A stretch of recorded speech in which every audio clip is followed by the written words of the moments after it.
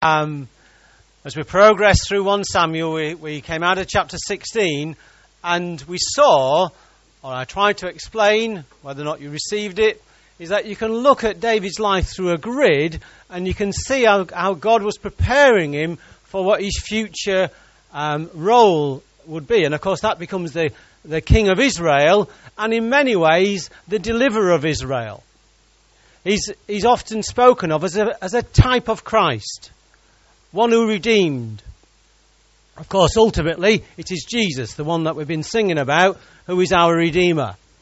So today, what we do is we enter chapter 17, and chapter 17 is all about David and Goliath. Who amongst you have heard of David and Goliath? Most of you. In fact, probably all of you. And that's one of the problems you face. Whenever you speak from a passage as famous as this, most of you will just shut down thinking you know all about it. I'm going to give you a different take on it. A totally different take. Oh, good. Yeah, well, I was rehearsing this morning as I had a coffee with Kay, and next to Kay's side of the bed, she has a list. And the list that she has speaks of the attributes of God. Give me an attribute of God. Love. Fantastic. But we'll go. Come on, there's lots of attributes. Grace. Who said grace? Yeah, fantastic. Yeah.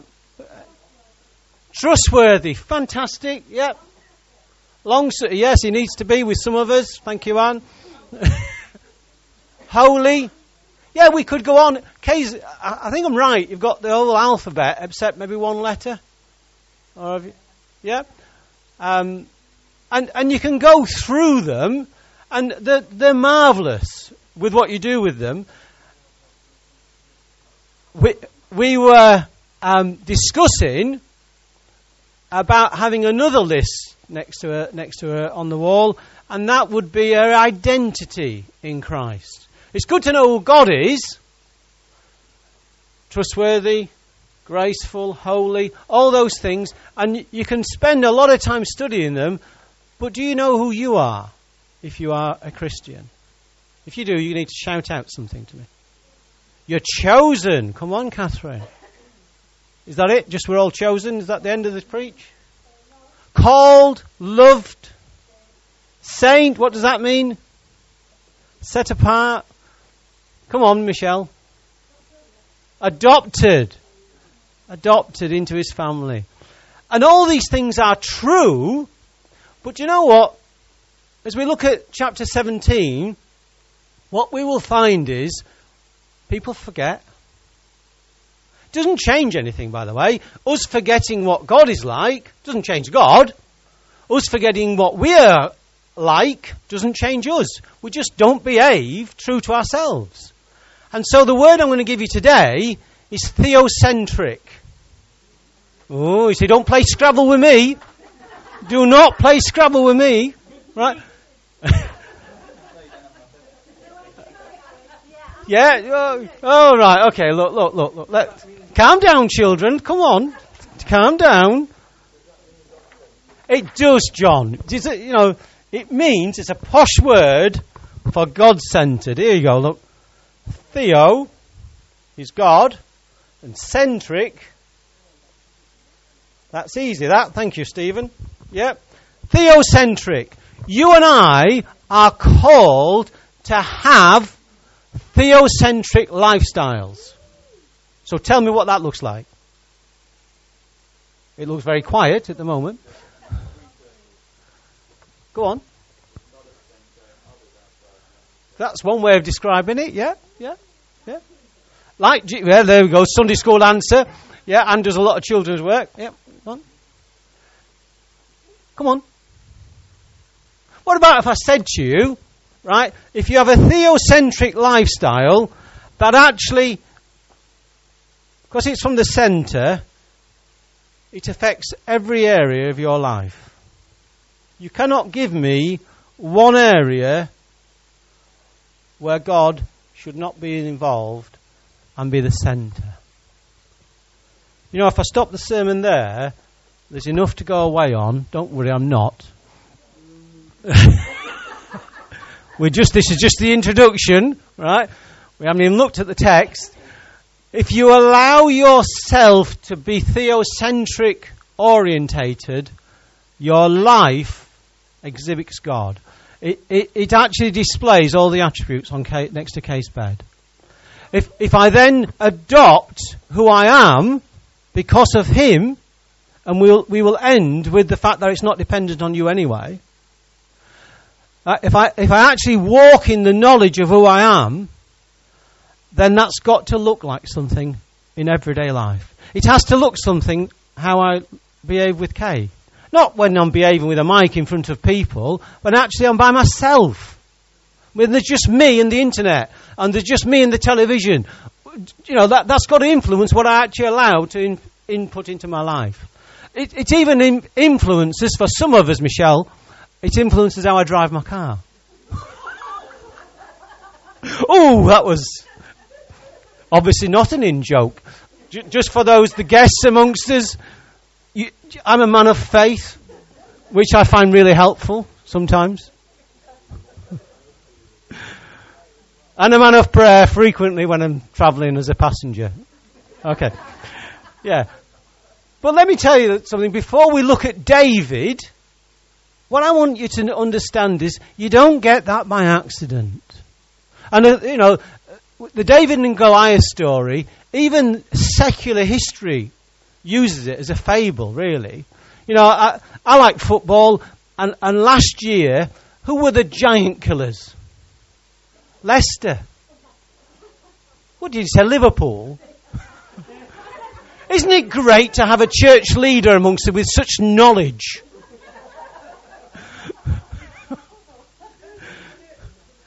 For those of you who want to go on, who wants to be a millionaire, don't have her as phone a friend.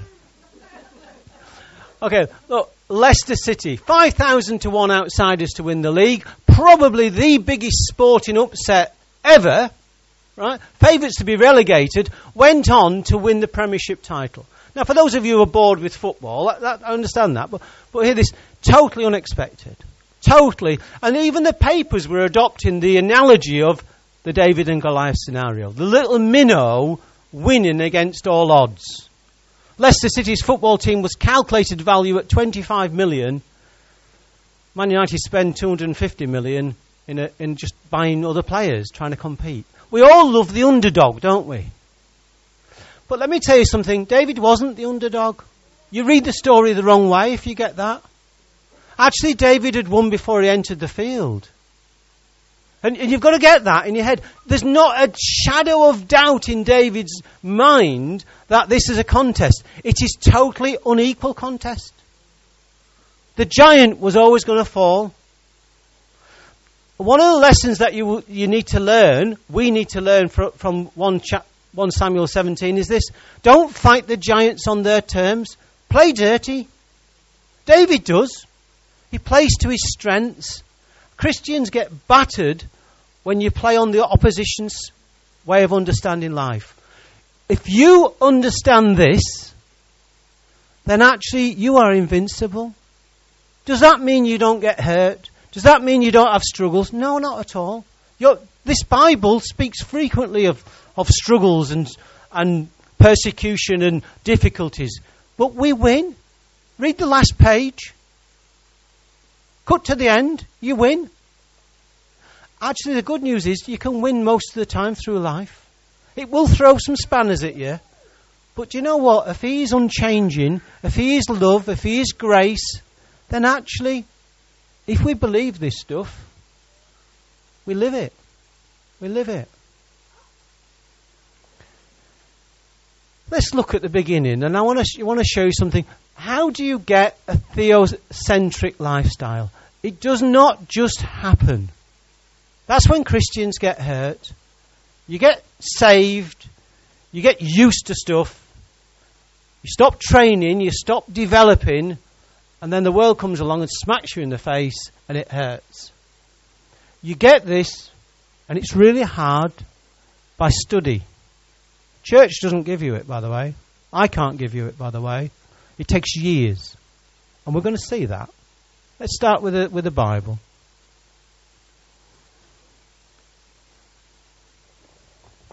We left David last week. He'd met Saul. He was called in. He'd been anointed by God. Saul had lost the Spirit of God. And I used the phrase that Saul was decreasing, David was increasing. John pointed out that John the Baptist used that phrase. He must decrease, as in John decreases and Jesus must increase. And I ended it with saying that we must decrease, he must increase in our lives. That's true for everyone in the room. So this is David being elevated now. It's here for a purpose. It's here for life application. Now the Philistines gathered their forces of war and assembled at Succoth in Judah. They pitched camp at Ephes Damin. Anyone want to tell me what that word means in Hebrew? Boundary of blood. It's a great phrase if you look at it. It must be a place where there was lots of battles. But a boundary of blood, from a New Testament application, is this: the enemy cannot cross it. You are protected under the blood of Christ. You are protected 100%. It is impossible for the enemy to cross the boundary of blood which was shed for your sins and mine. That's good news. You are allowed to smile. You're in church, not in a dentist. Come on, chill. So there's the battle. They're lining up. That's the location. Saul and the Israelites assembled and camped in the valley of Elah and drew up their battle line to meet the Philistines. The valley is about a mile wide. On one side you have the Philistine army. On the other side you've got the Israelite army. Probably hundreds of thousands of people camped facing each other. Just picture the scene. The Philistines occupied one hill and the Israelites another, with a valley between them. Where does water flow? On the hill or in the valley? Have a wild stab in the dark. In the valley. You need to remember that. The water's down in the valley. A champion named Goliath, who was from Gath, came out of the Philistine camp, and his height was 6 cubits and a span. Well, that's old money for 9 foot. He's a big guy, isn't he? The writer wants us to understand this. This guy's a big guy. Saul's a big guy. We found out in 1 Samuel chapter 9 that Saul is a head taller than all the other people.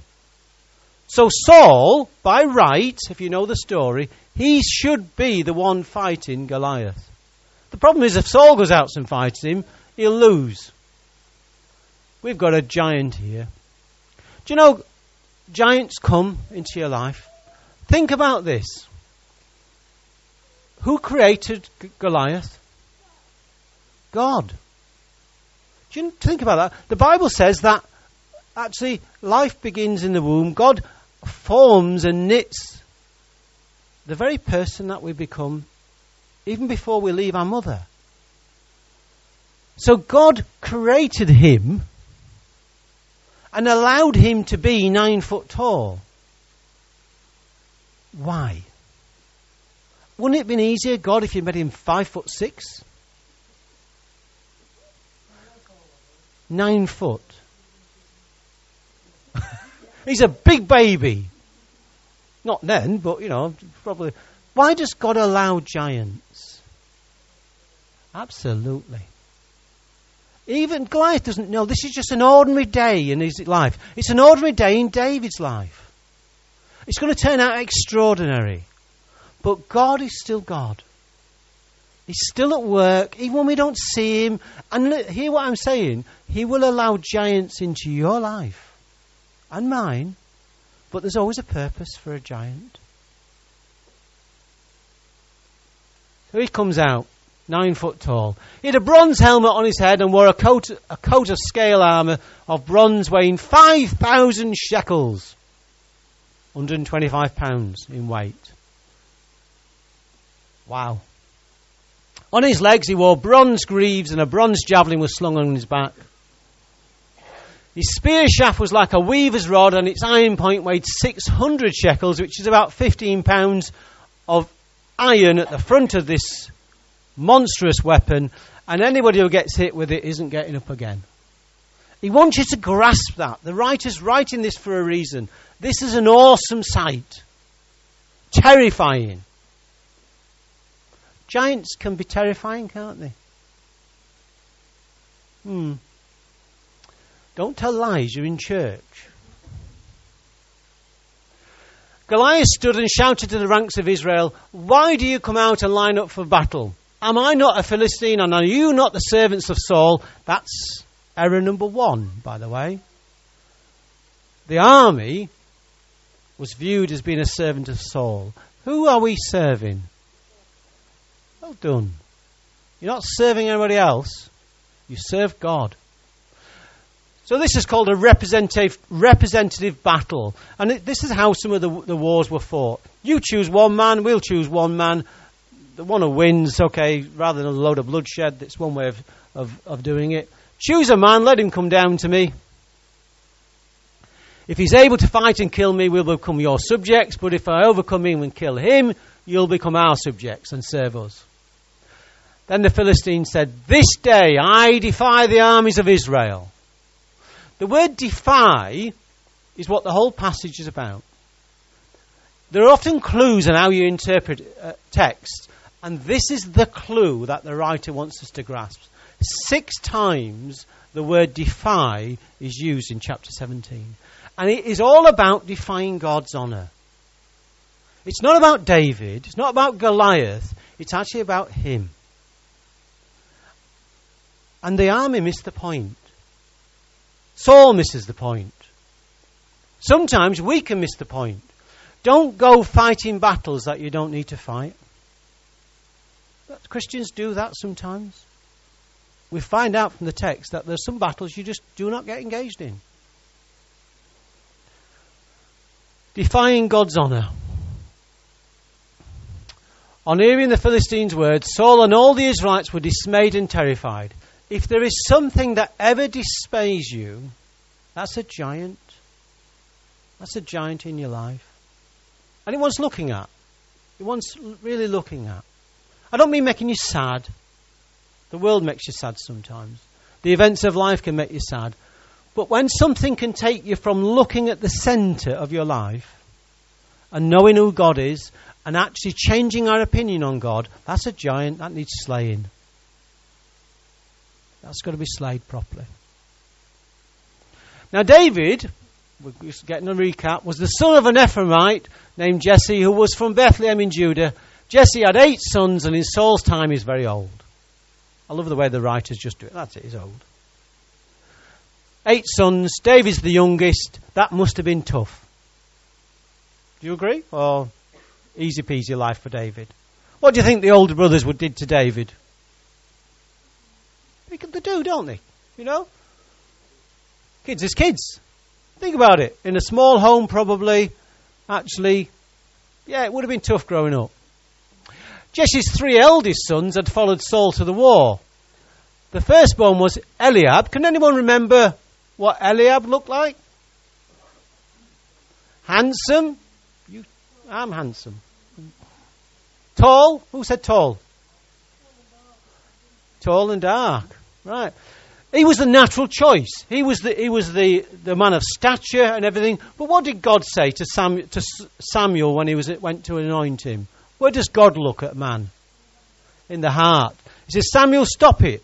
You're looking on the external, I look on the internal. Well, that's Eliab. He's now on the battle lines. The second was Abinadab, and the third was Shammah. David was the younger.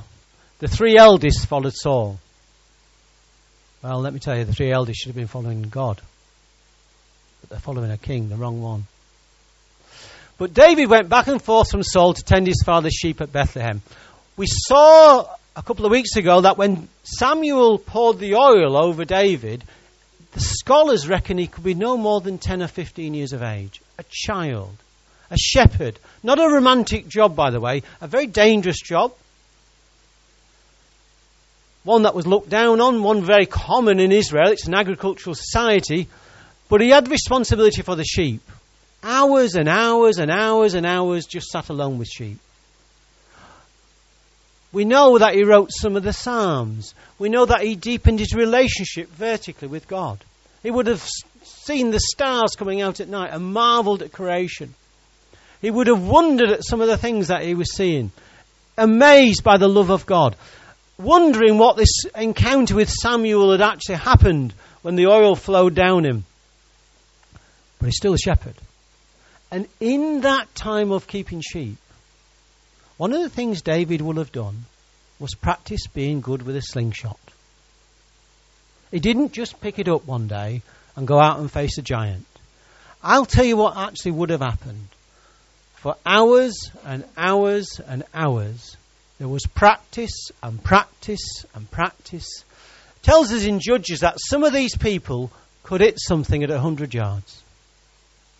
And when you fire a 2 or 3 inch pebble, it's travelling at something like 100 miles an hour, they reckon. With that accuracy. I can do that with a rifle as an ex-farmer, but he could do it with a slingshot. There was no competition, when he stepped onto the battlefield. And for us to have that, hear what I'm saying. Hours upon hours upon hours of study, of deepening your relationship with God. I can't do it. No one else can do it for you. No person sat next to you. Trusted him, seeing things come together, experiencing him. Our faith grows. It does not just happen. And the stronger we allow it to become, the easier the giants fall.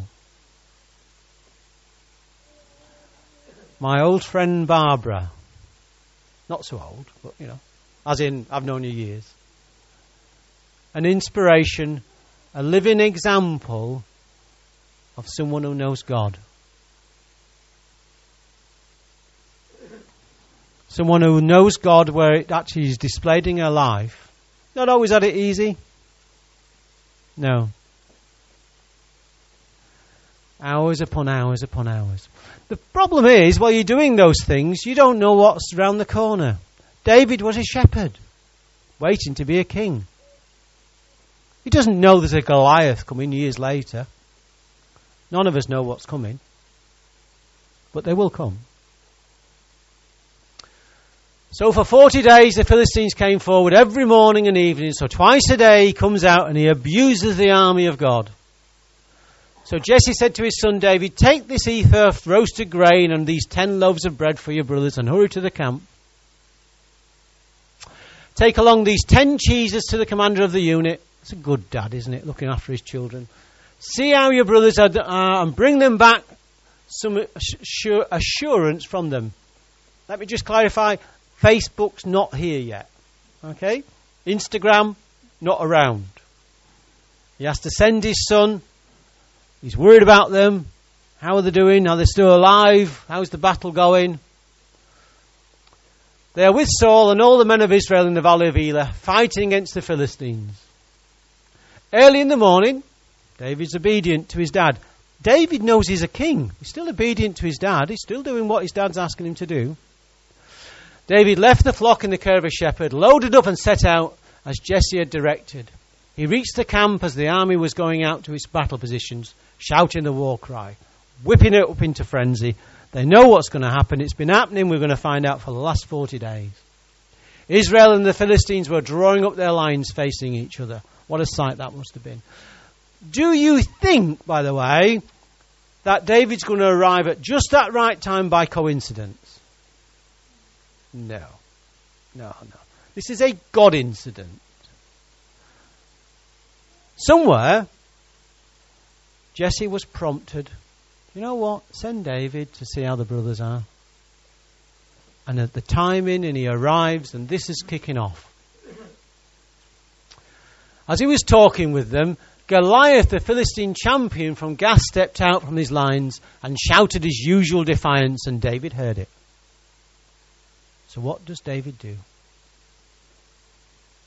Well, because he has this causes a response. Whenever the Israelites saw the man, they all fled from him in great fear. Now the Israelites have been saying, notice this, Do you see how this man keeps coming out? He comes out to defy Israel. There's our word again. To defy Israel. If they are defying Israel, Israel is God's chosen nation, chosen people, therefore they are defying God. You can join the dots on that one. The king will give great wealth to this man who kills him. He'll also give him his daughter in marriage. Well, either she's gorgeous, or you need to kill a giant to handle the wife.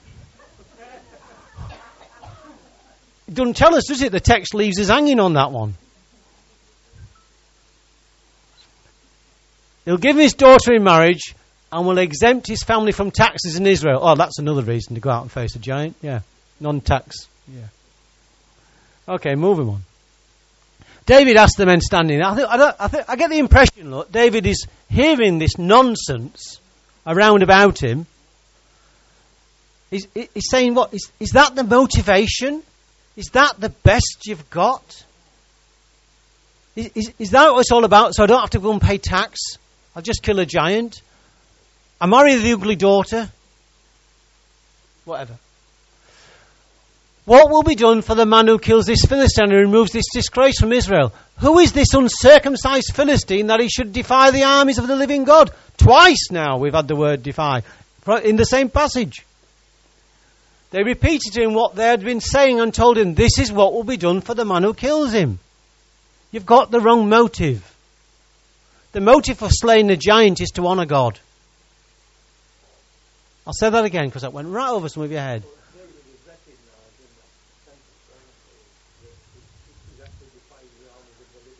Correct.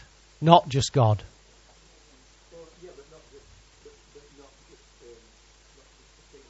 Yes. As is John's usual practice, for those who attend this church, the living God. You see, when Matt stood out there and gave his little, sounded like a joke, I was waiting for the punchline. You can follow God. Right? Lots of people follow God. But you've got to follow the right one. No. Not if you're a Hindu.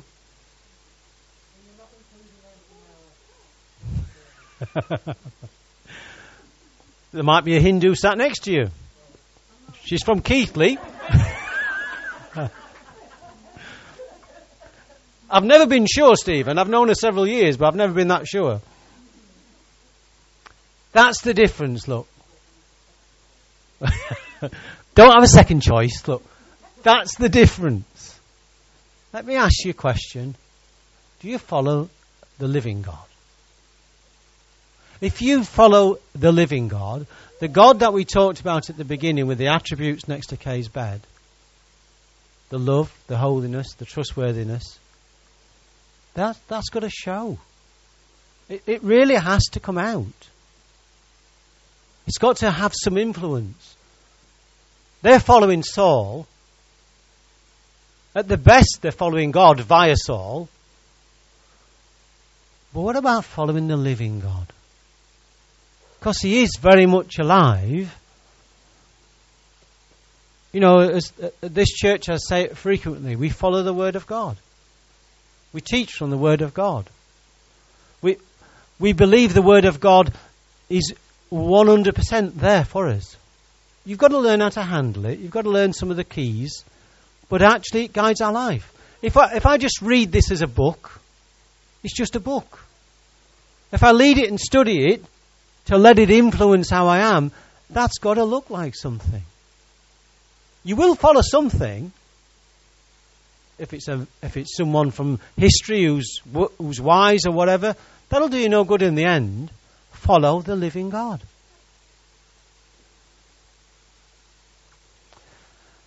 Now the Israelites have been saying, do you see how this man keeps coming out? He comes out to defy Israel. The king will give great wealth to the man. Blah, blah, blah. Come on, move it on.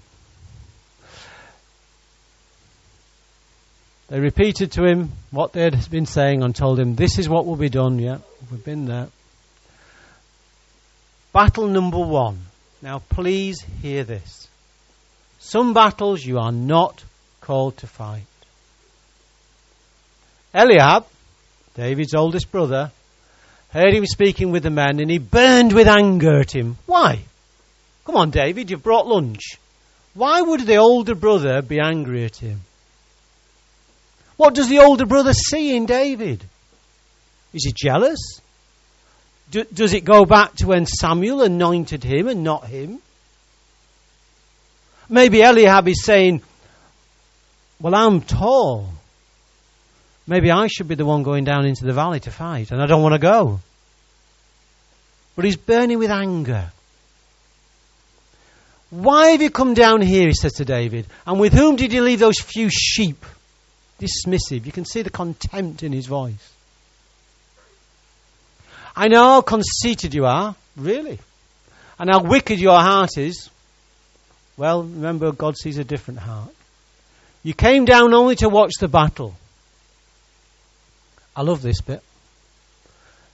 Now, what have I done? You can see the brothers arguing, can't you? From history, you can see if you've ever got older members in the family, you say those words. What have I done now? It wasn't me, it was the dog. What have I done, said David. Can't I even speak? Move it on. He then turned away. Look, some battles you don't fight. He's there to kill a giant. He's not there to kill a brother. He's there to kill a giant. He just turned away. If he'd listened to Eliab, it'd be a very short sermon. Finished. But he didn't. He just said, that's not why I'm here.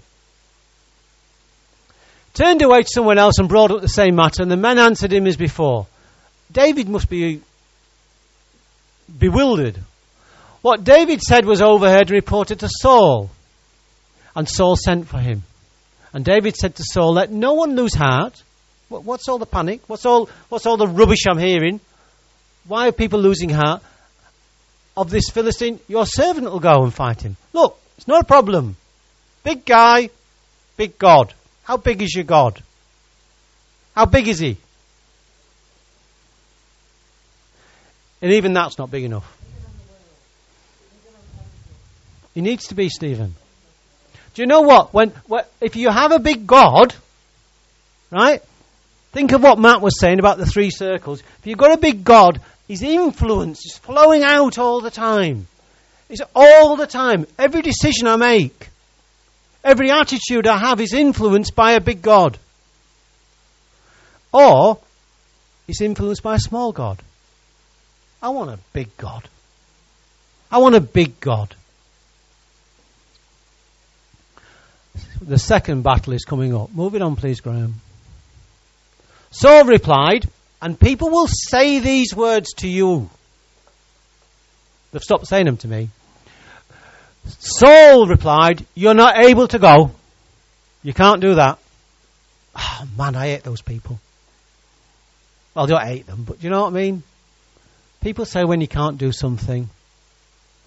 It's generally because they can't do it. You're not able to go out against this Philistine and fight him. You're only a young man. You're only a boy. And he's been a warrior from his youth. Look.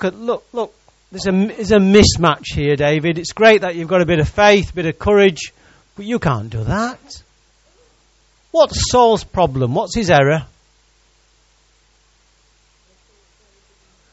Absolutely. He's doing exactly what David... What cost him his kingship, really? What cost him his anointing from God? He was using these. David's got a heart that's of God. Saul's lost the Spirit of God. David's got it. Don't go to war without the Spirit of God. Listen, that you'll get yourself kicked. You need to be filled with the Spirit of God. How often?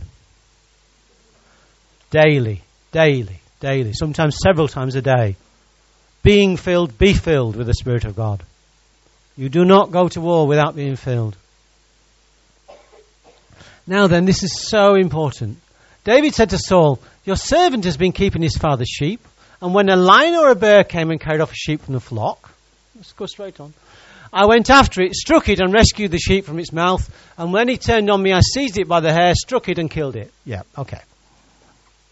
I'm glad I'm not a shepherd like that. Do you know what's happened? Look, I think that David with his slingshot, we're talking about a country that has bears and lions. And I think when they came for the sheep, it's bad enough when we used to farm and the fox came. I had enough stress. But he was fighting lions and bears. And he was defeating lions and bears. Sometimes what you see is Christians jump into the battlefield. There's no history behind them. There's no proving behind who God is. In all the battles that you face, in all the victories that we gather as we go through this life, they're there for a purpose. They are there to grow us and reassure us and confirm God alive in us. Confirm the living God. In the natural, a boy doesn't do that. It needs a God who anoints him and protects him to rescue sheep from the mouth of a lion and a bear. And David does not know Goliath is down the road. Sometimes, and I hear it from people, sometimes a giant comes into their life and the first thing they do is hit the panic button. It's no good telling me that because I celebrate giants. Does that sound harsh? Well, possibly. But what it means is you can grow. You can grow. There are some things in life that only a giant can grow.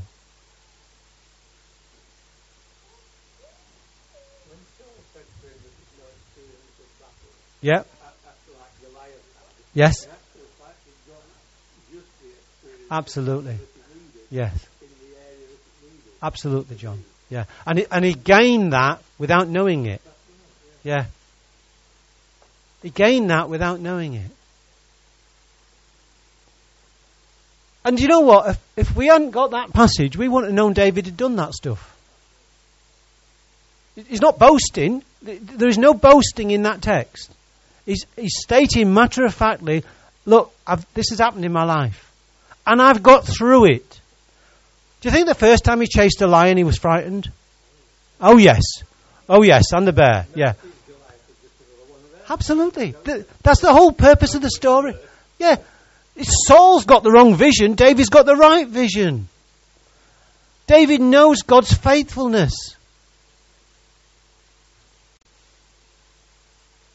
Look, the bear, this uncircumcised Philistine was just like one of them. Because he's defied. This is the reason. He's defied the armies of the living God.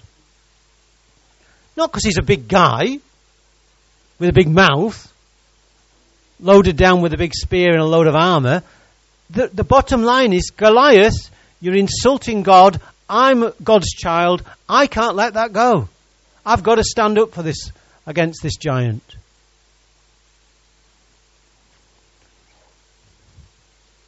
People will tell you and me what they can or what you cannot do. That's not possible. I'll tell you something now. As Christians, most of us never reach our potential that God sees. We're saved, we're going to heaven, fantastic. But I just wonder what reaching potential looks like to God. It looks something like this. That should give us huge hope. Choose your battles, choose his battles, fight his battles. David will become the most famous king of Israel.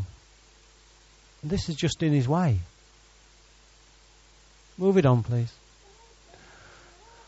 Here we go. And he gives God credit. The Lord who rescued me from the paw of the lion and the paw of the bear will rescue me from the hand of this Philistine. Not, I'm great with a slingshot. Not that I've got a great track record. The fact that actually, in really difficult times, I know the living God came through for me.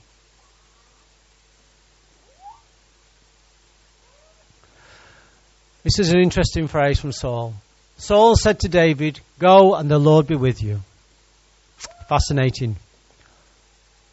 Saul had great victories as king in his early days.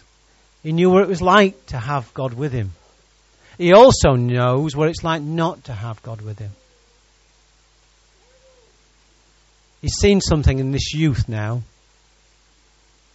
He's seen something that he probably remembers from his past. And somewhere he'd lost it. Another battle coming up. Saul dressed David in his own tunic. He put on a coat of armour on him and a bronze helmet on his head. David fastened on his sword over the tunic and tried walking around because he was not used to them.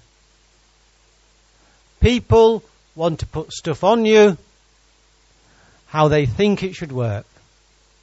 If David goes down into that valley dressed like that, he's fighting in someone else's strength. Do you get that? And they'll do that in life. They will put something on you. They'll tell you, well, if you're going to go, you better go like this. No. You be the person God made you to be. You don't try and be someone else. If we believe God creates in the womb, and He does, and He calls and He equips and does all these things, why be anybody else? Why try and be somebody else? David is not a Saul.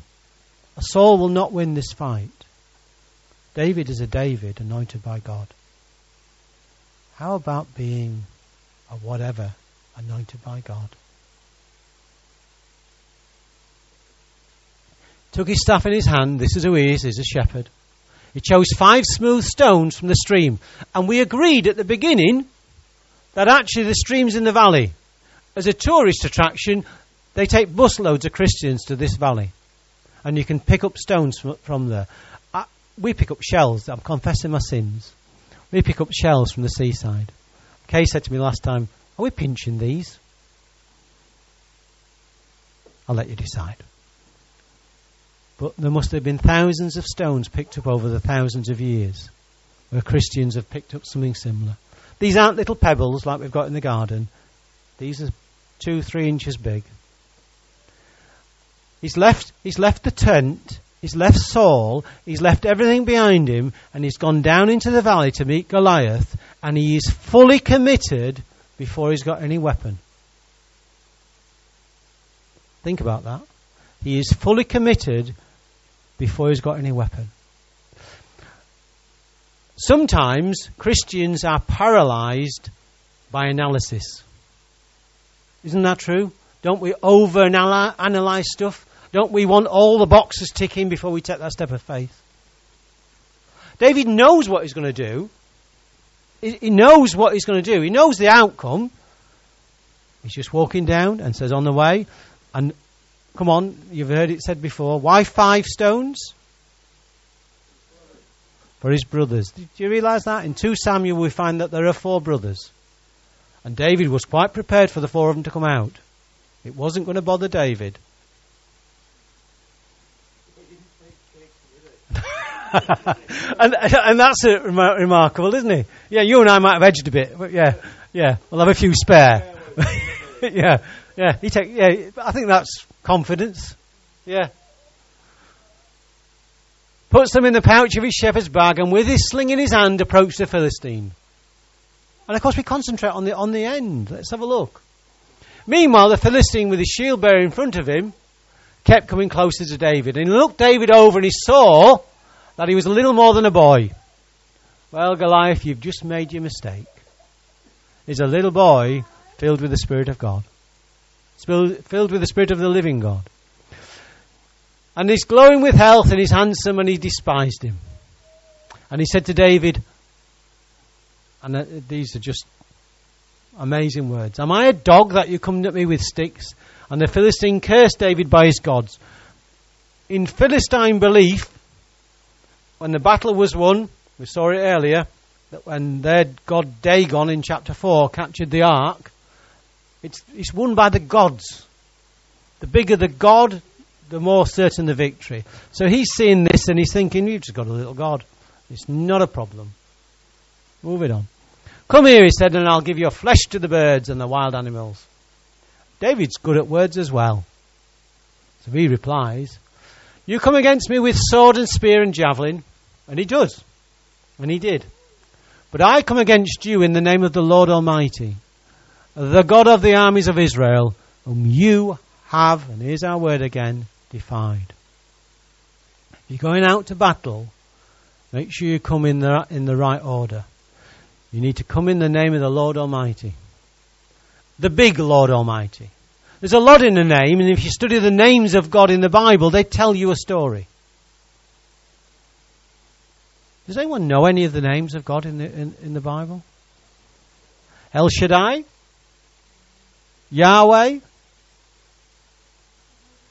Jehovah Jireh. Do you know what that one means? He is, yeah. The Lord is my provider. Fantastic. Study them.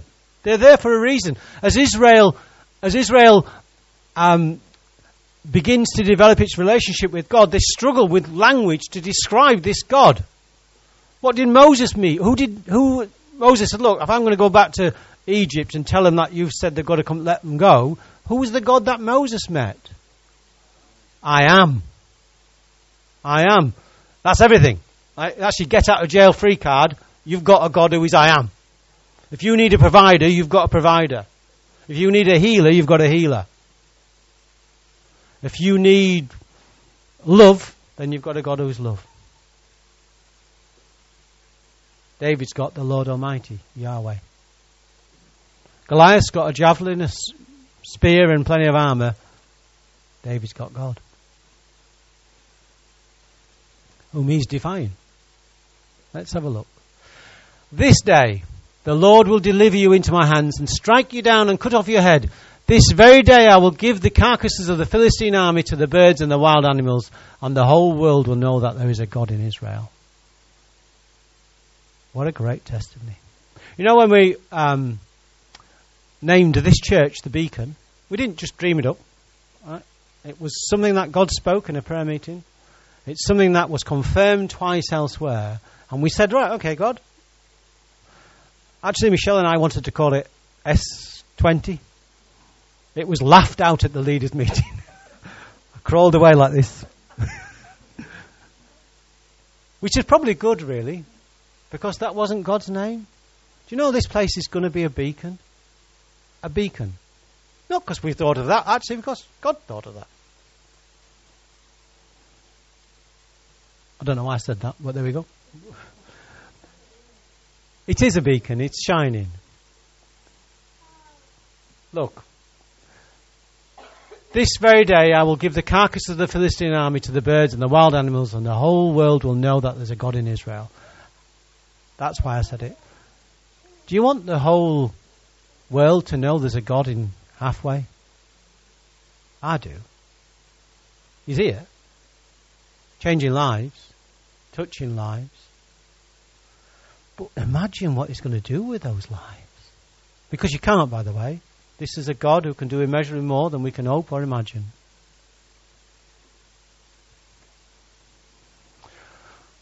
All those gathered here, and there are probably hundreds of thousands on either side of that valley, looking down at a young boy and a warrior, will know that this is not by sword or spear that the Lord saves, for the battle is the Lord's, and he will give all of you into our hands. And as the Philistine moved closer, picture the scene, the giants come in, he wants hand-to-hand combat, and he's probably had dozens of these in his life, and he knows the ends, he's going to kill this young kid. What does David do? Run quickly towards him. Just an inconvenience, I want lunch, come on, let's get this over.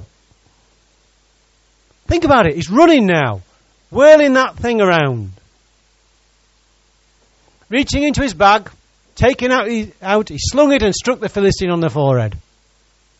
I went on YouTube and I looked at a couple of YouTube videos about this, because of course the artist impressions, there were no filming in these days, you realise that. It's quite funny.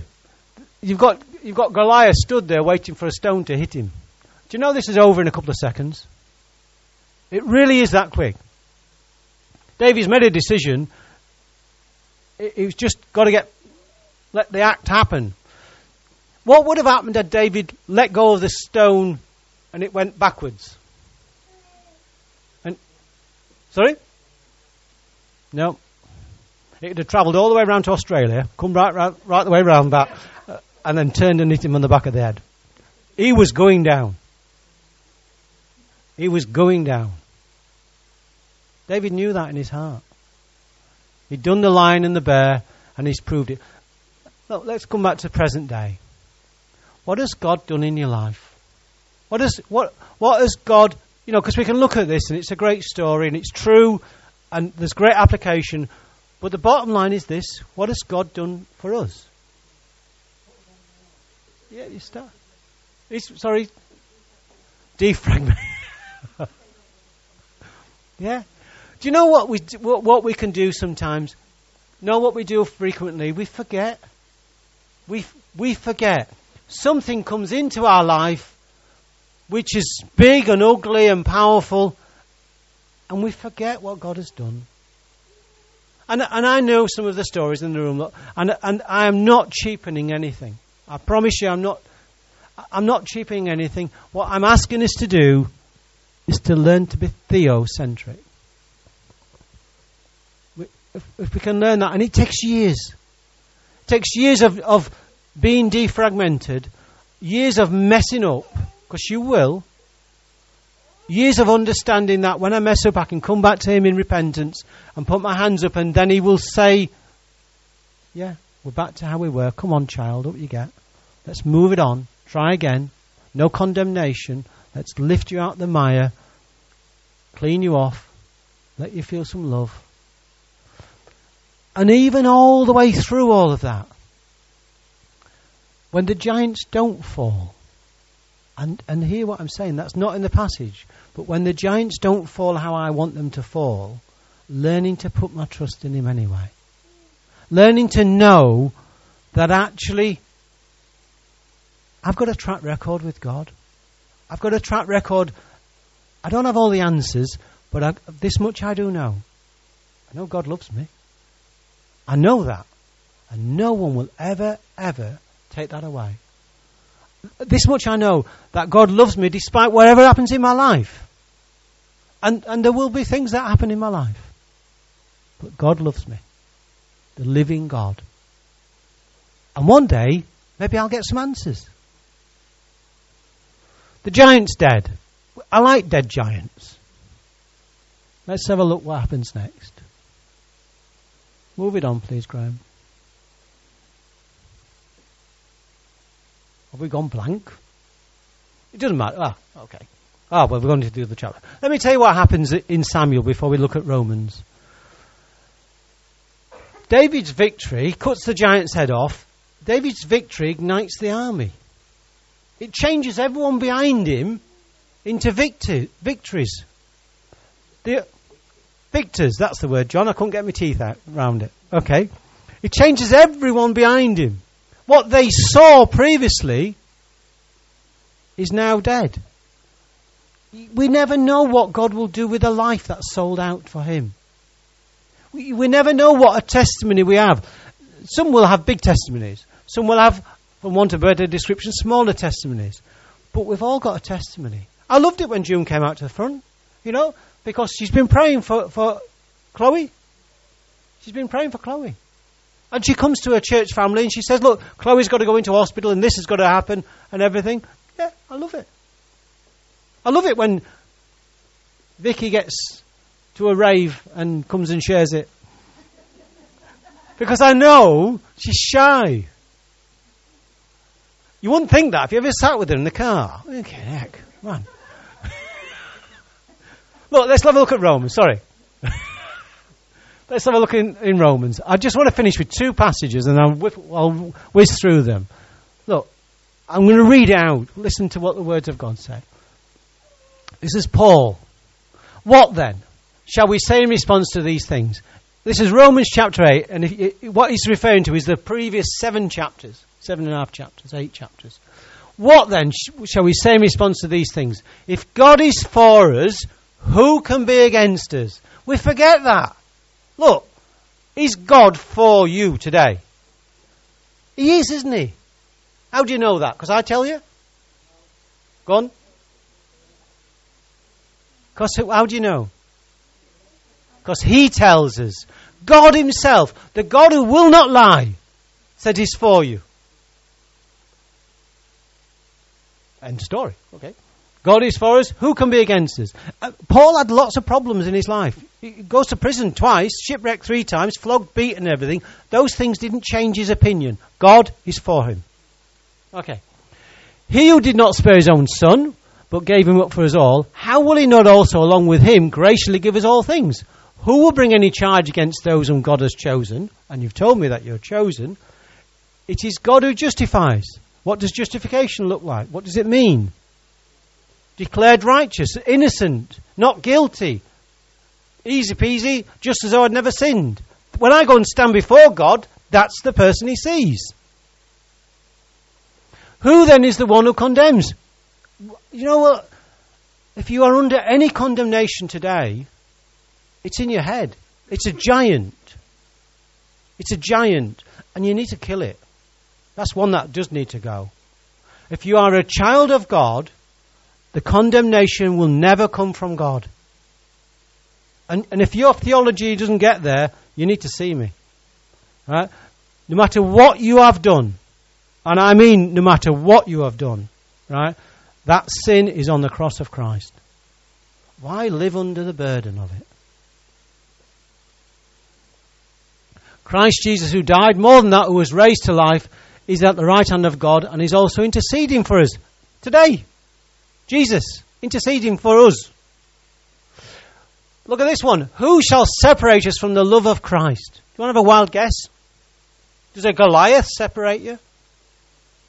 Who's going to separate you from God's love? How sad? How sad when we don't receive that? How sad when we actually live as though we are separated from God's love? Who shall separate us from the love of Christ? Shall trouble? You will know trouble. Shall hardship? Shall persecution or famine or nakedness or danger or the sword? And Paul knew a lot of this stuff in his life. This isn't theory. This is truth.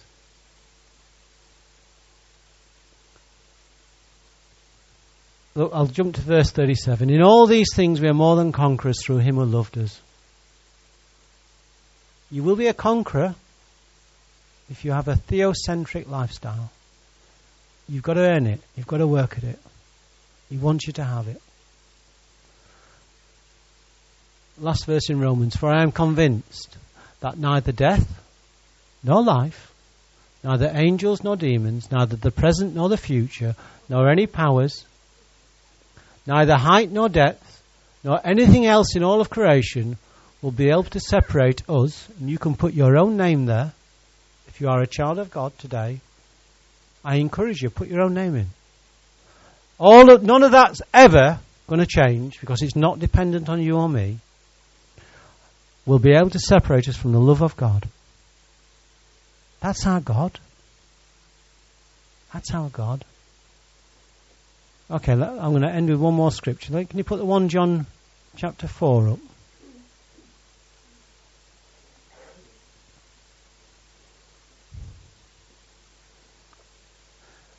If anyone acknowledges that Jesus is the Son of God, God lives in them and they in God. That's not just a verbal assent, that is allowing God to be sovereign in your life. And so we know and rely on the love of God. This is the love of God has for us. God is love. Whoever lives in love lives in God and God in them. This is how love is made complete among us so that we will have confidence on the day of judgment. In this world, we are like Jesus. That's your calling. That is your goal. That is my goal, to be like Jesus. And watch what happens. There is no fear in love. There's fear in the world. Look, this world stinks sometimes. And it will in people's lives. But if we can concentrate on him who is unchangeable, doesn't mean it doesn't hurt. Do not hear what I'm not saying. There are some going through really difficult times.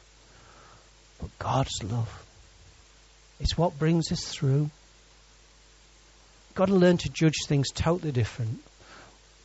You can look like a Saul and see a giant.